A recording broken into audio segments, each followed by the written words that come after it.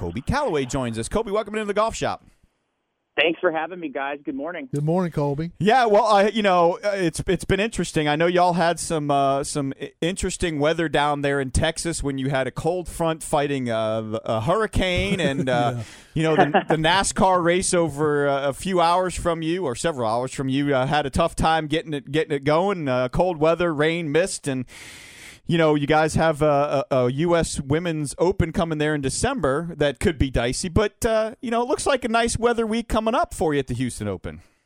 Yeah, we can't make up our mind here, guys. I mean, let's just put it like that. Right. Mother Nature keeps throwing us curveballs and fastballs.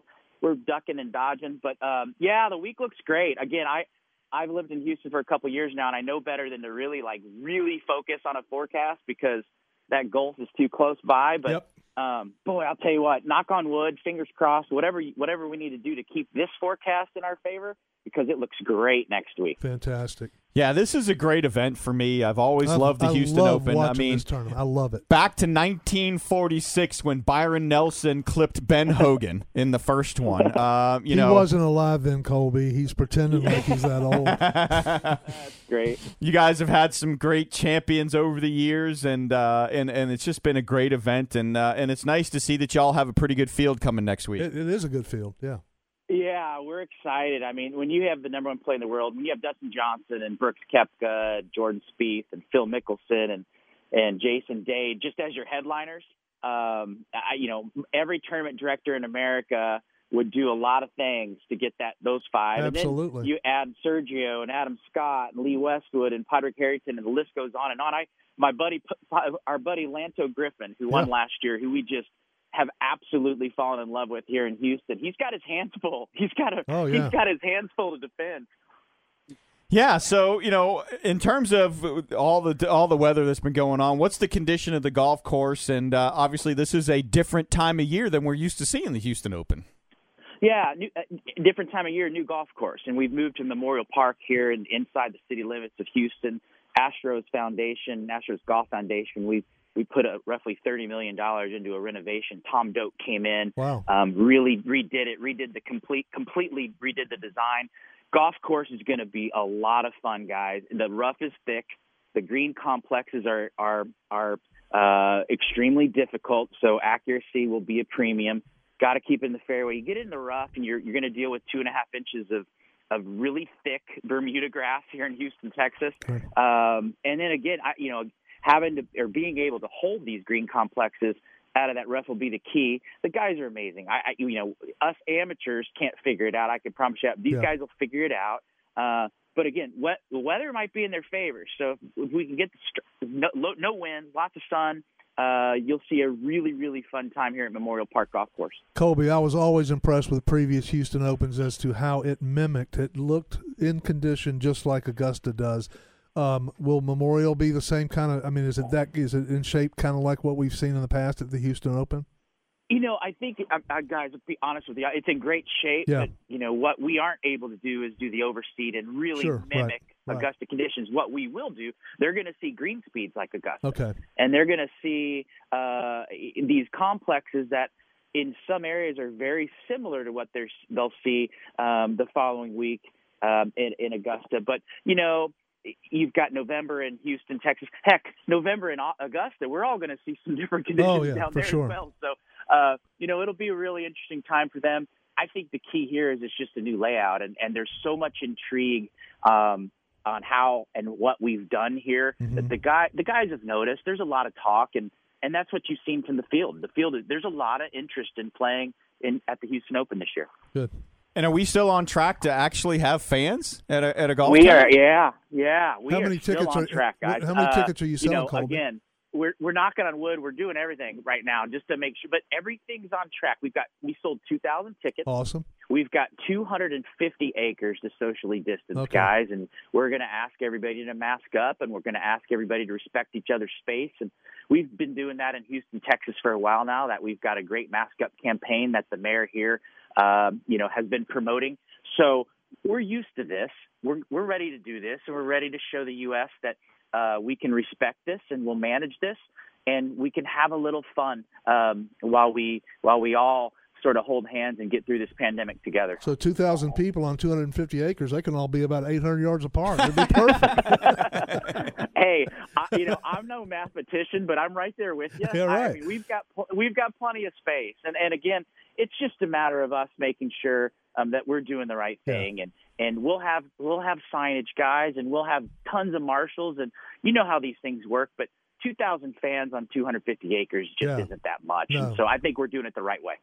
Again, we're talking with Coly Calloway, tournament director for the Houston Open. And, you mentioned new golf course, so people aren't going to be as familiar with this golf course. What are the holes that you believe are going to be key out there? And, a lot of times lately we've seen drivable par fours. We've seen some long par threes. What are we going to get out of this golf course that we need to be aware of, and what holes do we specifically look for to be either something that people can make low numbers on or big numbers on? Yeah, I think we go to 3 of the last 4 holes. Really, the last 4 holes, 15, 16, 17, and 18. 15's a really short par 3. Mm-hmm. Accuracy is key. There's just danger everywhere, guys. There's a little creek in front. We've got a slope. The green is not very big. It's going to be very, very tough. A lot of risk reward.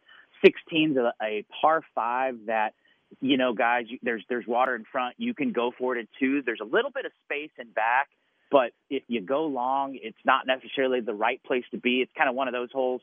17 is your drivable par 4. But, and I say but, there's water down the right side, water in front. It's not. It'll be tempting. I'll be quite honest with you. I think what I've heard is they will play the tees up one day. If they do, 17 might be the key hole of the entire golf course. And then 18 is just ridiculously hard. It's a 510-yard par 4, big slope in the middle of the fairway, a green that kind of runs front to back, and by back I mean way back. It really slopes off. So. Those last 4 holes, kind of like buckle up and hold on. Yeah. There might be a birdie or 2, but I think there's a lot of damage to be done, or potential damage to be done on those last 4 holes here at Memorial Park. Yeah, so that begs the question, who does this golf course set up for? Does it set up for the bombers? Does it set up for somebody who finds the fairway and is really good with their irons? We always know on the PGA Tour it seems whoever makes the most putts is going to win, but is this a golf course that you can take advantage of with length, or do you need to kind of plan your way around it a little bit better? Well, I think it's long. I'm not going to lie. I mean, it's going to be 74 plus 100 yards. So, in this day and age, those guys who hit it a long way are obviously, kind of rise to the top. But at the same time, guys, I think the rough is the equalizer here, and it's really thick. It is South Texas Bermuda grass, and it's as thick as you can get in some spots. Extremely healthy. So. The bomb and gouge guys might not fare as well just because of the way the green complexes are. So accuracy is going to be premium. I mean, it's hard to go away your top guns. I mean, DJ's DJ, right? And, I mean, everybody's favorite. But, I wouldn't be surprised if somebody in the back it plays really, really well, and we've got an interesting leaderboard. But 7,400 yards yardage doesn't scare these guys at all anymore. That's not what it's about. And you said it, the premium is going to be on hitting fairways, and whoever's got that 5-iron in his hand who can control it. It sounds to me like that's the guy that's probably going to be a favorite in the tournament. Yeah, no, there's no doubt about it. We've kind of gone back and forth, and again, Mother Nature looks like she's going to deal us a good hand next week. So if there's not a bunch of wind and they stay out of the rough, the guys who can hit it in the middle of the fairway should certainly rise to the top. There's no doubt about that. All right, so final thing, score prediction. How many what's under par that you're comfortable kicking back with a frosty one on Sunday afternoon and saying nobody's catching me? What's the number? Yeah, I think 16. I think I'm going to go with 16 under, guys, and just because it is a new golf course and it's so new, I don't think anybody will get past that. Somebody might play with it a little bit, but they'll fall back. But boy, if I'm in the clubhouse at 16 under after 4 days, it's par 70. 16 under would make me feel really, really good. I can imagine. We had the tournament director last week from Bermuda on. And he said the predictor was like 24 under par. He said unless it's windy, and as you see, right, it's windy. It's windy. blowing over there. Absolutely, yeah. Well, Colby, we really appreciate you coming on with us. Have a great tournament. We'll be watching.